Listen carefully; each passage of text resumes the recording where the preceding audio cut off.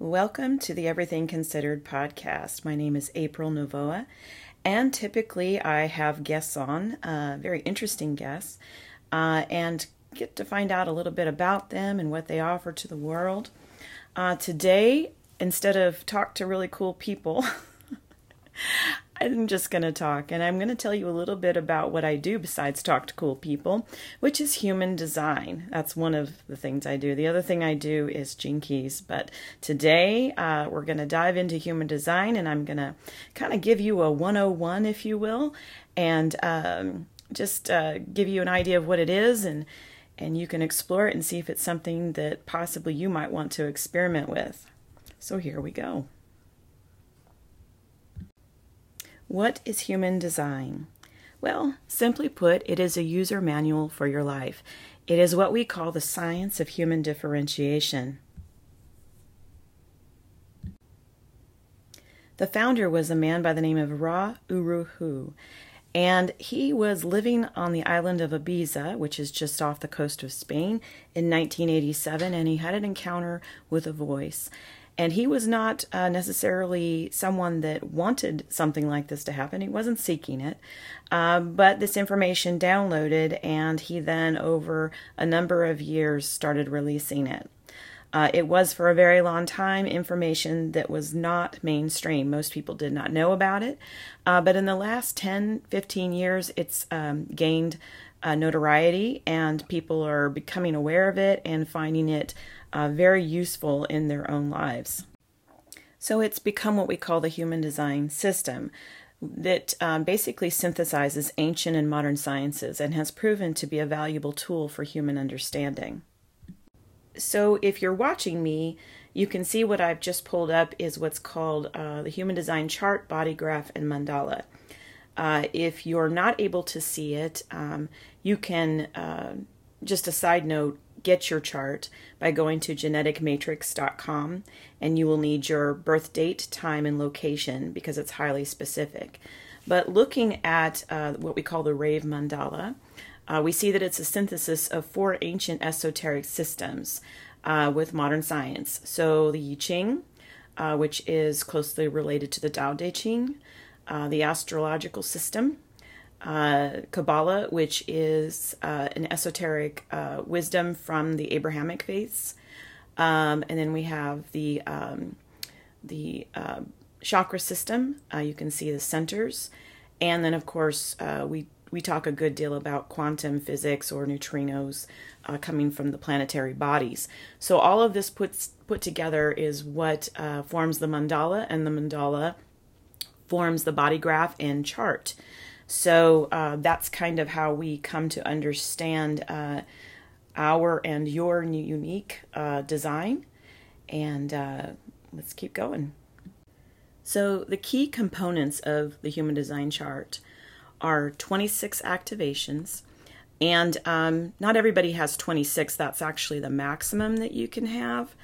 Then there are 13 planetary imprints, 9 centers, 36 possible channels, 64 gates or hexagrams. What's interesting here is that we have 64 DNA codons in our bodies, and there are 64 gates or hexagrams, 6 lines within each of those hexagrams, and of course there's 3 levels of substructure.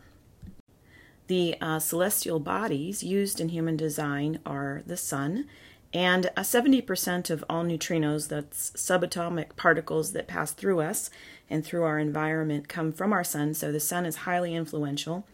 The rest are the additional planets, which of course are Earth. Earth is very influential. The moon, north node, south node, Mercury, Venus, Mars, Jupiter, Saturn, Uranus, Neptune, and Pluto.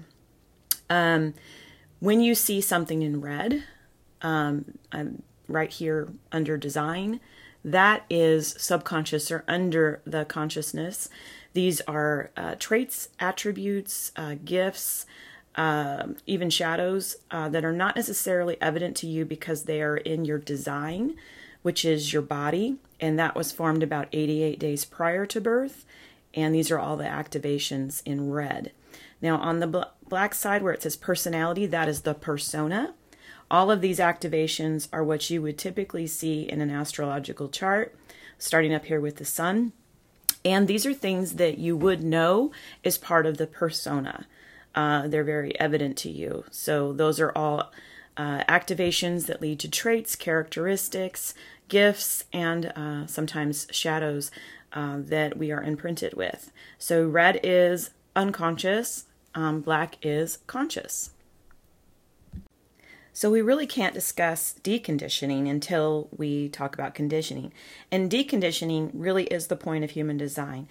It's about returning to who you really are deep down inside, as opposed to what you have become as a result of your environment. So the things in your environment that influence you and condition you, so to speak, or socialize you would be your family of origin, school, friends, our social society or culture and traditions, religion, the media, and the list goes on. So what happens over time is you're a little baby. You start out and you're pretty much you. You're pretty much this perfect little bundle of joy. And then as time goes on, you become conditioned. You become what your environment is dictating as opposed to who you really are. Traumas and stress can also contribute very much to conditioning. So again, the point of human design is to decondition, and that is return to who you are. I like to say, go back to your factory settings. Let's find your original face. Let's find the person that you were before the world got a hold of you. And that's what deconditioning is all about. So in human design, we say that you are either self or not self.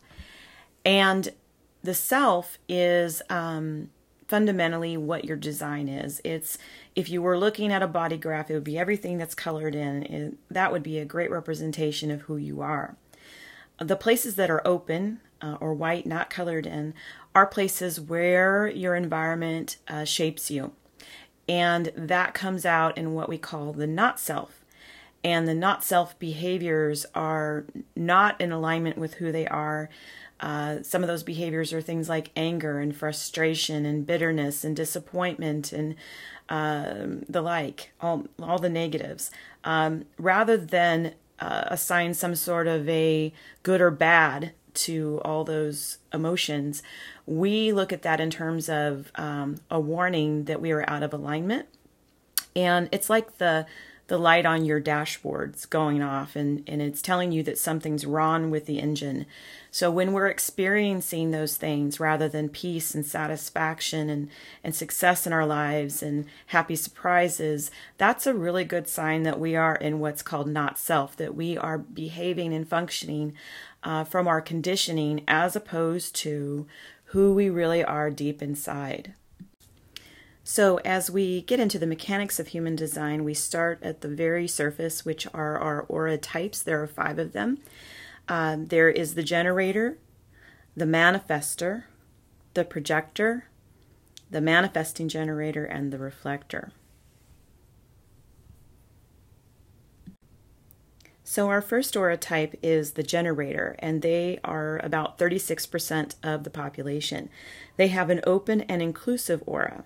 Their strengths are that they are energetic, they are masters of their work, they have this stair-step learning strategy, they have sustainable energy, and they are self-aware. Weaknesses are that they can often feel frustrated, they quit too soon, they can't just make it happen, and there's a very good reason for this. If they try to force things, they end up frustrated, and they can feel stuck at times. A few well-known generators would be Oprah, Robert Downey Jr., and Beethoven. When we are looking at the generator's chart, we see that there's no motor center connected directly to the throat center. And the motors are the will, the emotional solar plexus, the sacral, and the root. And so no motor is connected there. They can have a defined throat, but no motor connection. And their sacral must be defined. And that's how we know it's a generator. When you start experimenting with human design, and remember, human design is an experiment, it's not a belief system, we have what's called strategy and authority. And strategy and authority is how we come into alignment with who we are.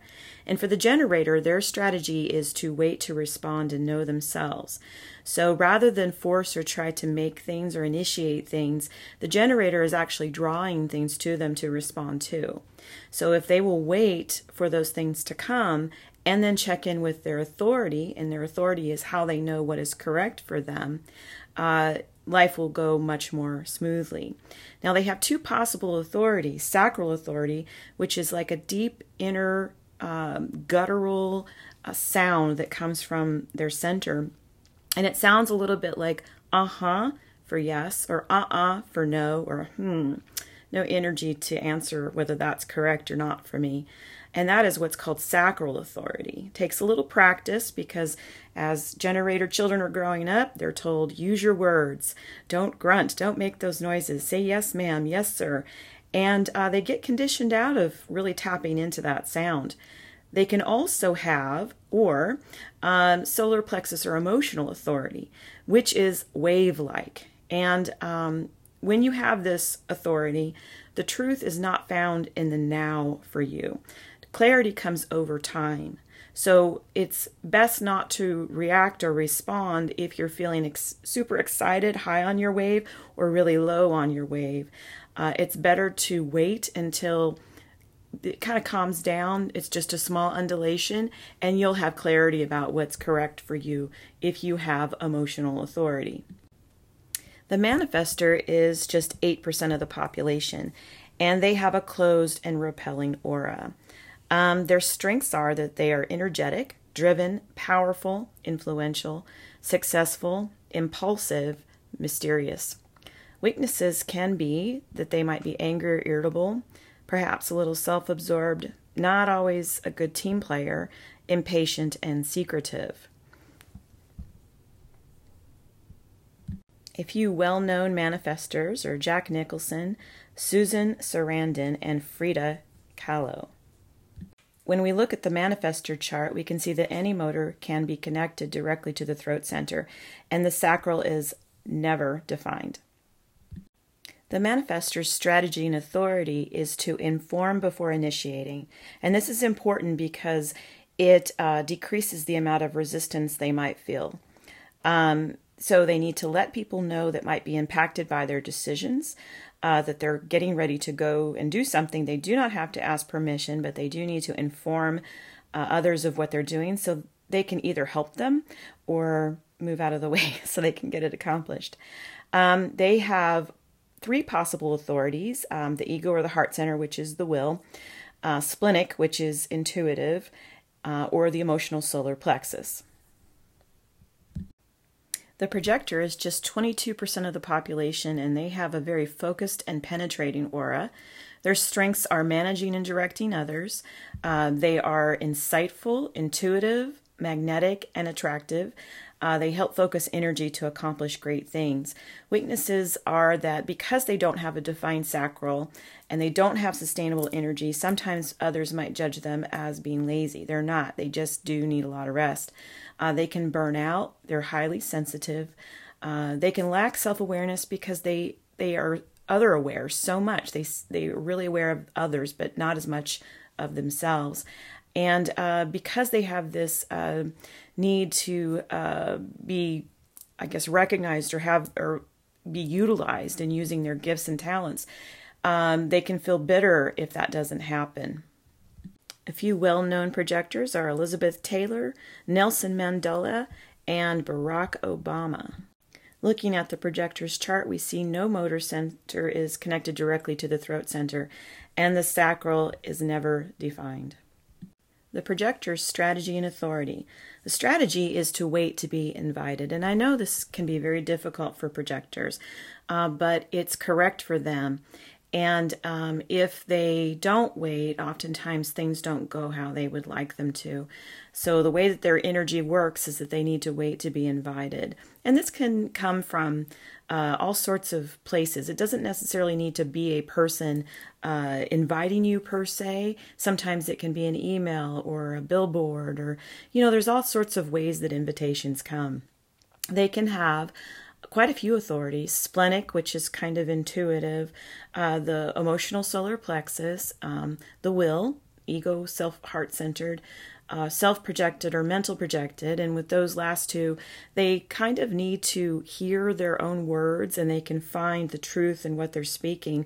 So for those type, it's very good for them to be around other people and be able to voice what they're going through and what they're looking for a resolution or a decision about. Now we come to the manifesting generator, and they are 32% of the population. They have an opening and enveloping aura, but it's not personal like the generator, or as personal. Their strengths are that they're energetic. They can do many things at once. These are incredible multitaskers. They're good at finding shortcuts. They're self-aware and they have sustainable energy. Their weaknesses are emotional themes of anger and frustration. They tend to skip important steps. They, like the generator, can sometimes try to force things to happen. They don't like waiting, but that's very important. And they don't always finish what they start. A few well-known generators: Stephen King, David Bowie, and Mother Teresa. When looking at the manifesting generators chart, we see that any motor is connected directly to the throat center, and the sacral must be defined. The manifesting generator's strategy and authority. The strategy is to wait to respond and then inform. So they have a waiting component because they have a defined sacral. So again, if they try to force or to make things happen, they're likely to hit a brick wall. But if they will just wait for that thing to come to them, things go smoother. Once it does arrive, they can inform those around them because they move very fast. Let them know, anyone that's going to be impacted by their decision, that they're making this decision, so that that person can either help them or make space for them to accomplish what they need to. They can have two possible authorities: sacral, which is that sound that I touched on earlier with the generator, the aha for yes, the for no, and the for no energy to answer that right now. Or they can have the emotional solar plexus authority, which again is about that emotional wave, time being on their side. They do not need to make quick decisions. That's almost always a mistake, especially if they're in a high or low on their emotional wave. Last but not least, we have the reflector, and they are only 1% of the population. Their strengths are that they're talkative, passionate, unique, proponents for peace and prosperity, and they reflect the health of their community. Weaknesses are highly sensitive, they have an emotional theme of disappointment, they need consistency, and they struggle to stay grounded. A few well-known reflectors: Sandra Bullock, Orson Welles, and Yul Brynner. When we look at the reflector's chart, we see that they have no defined centers, nor do they have any channels. The reflector's strategy is to wait a full 28-day cycle, a lunar cycle. They don't have an authority per se, but to know what's correct for them, they need a lot of time. And they really need to see their voice, what is correct for them, reflected in people that are close to them. So to just kind of sit with them and let them talk it out for a while, but not to rush them. They need to not be rushed in making decisions, and they need to not pressure themselves to make decisions quickly. So we've talked about the different aura types, and that is really, really very basic information to begin to experiment with human design.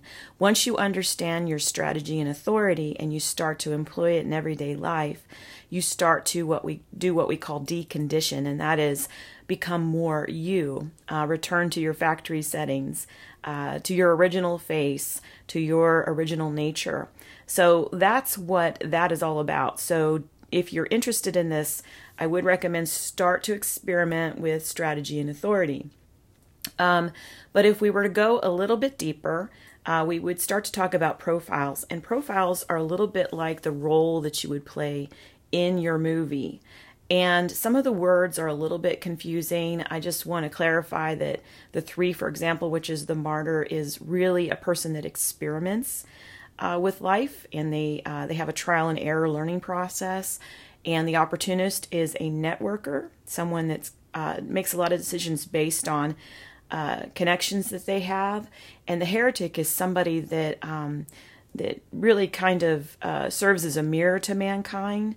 They deal with a lot of projection, but they really bring truth about who we are and where we're at. So when you hear these different words, just know that there are deeper meanings to them. But I'm going to go ahead and list off the 12 profiles. So there's the 1-3, which is the investigative martyr, the 1-4, which is the investigative opportunist, the 2-4, which is the hermit opportunist, the 2-5, which is the hermit heretic, the 3-5, which is the martyr heretic, the 3-6, which is the martyr role model, the 4-1, which is the opportunistic investigator, the 4-6, which is the opportunistic role model, the 5-1, which is the heretical investigator, the 5-2, which is the heretic hermit, the 6-2, which is the role model hermit, and the last one, the role model martyr, the 6-3. Centers, incarnation, crosses, definition, lines, and channels. Oh my. These are subjects for another time, but it gives you a little bit of the amount of depth that we explore in human design. So one of my very favorite quotes of all time is by Carl Jung, and it's very short and sweet. It is, "The privilege of a lifetime is to become who you truly are," and I really believe that. And if you are looking to take a deep dive and you want to experiment with this system, I am here to help. I give personal readings. I also teach classes and workshops. I do workshops at the House of Light.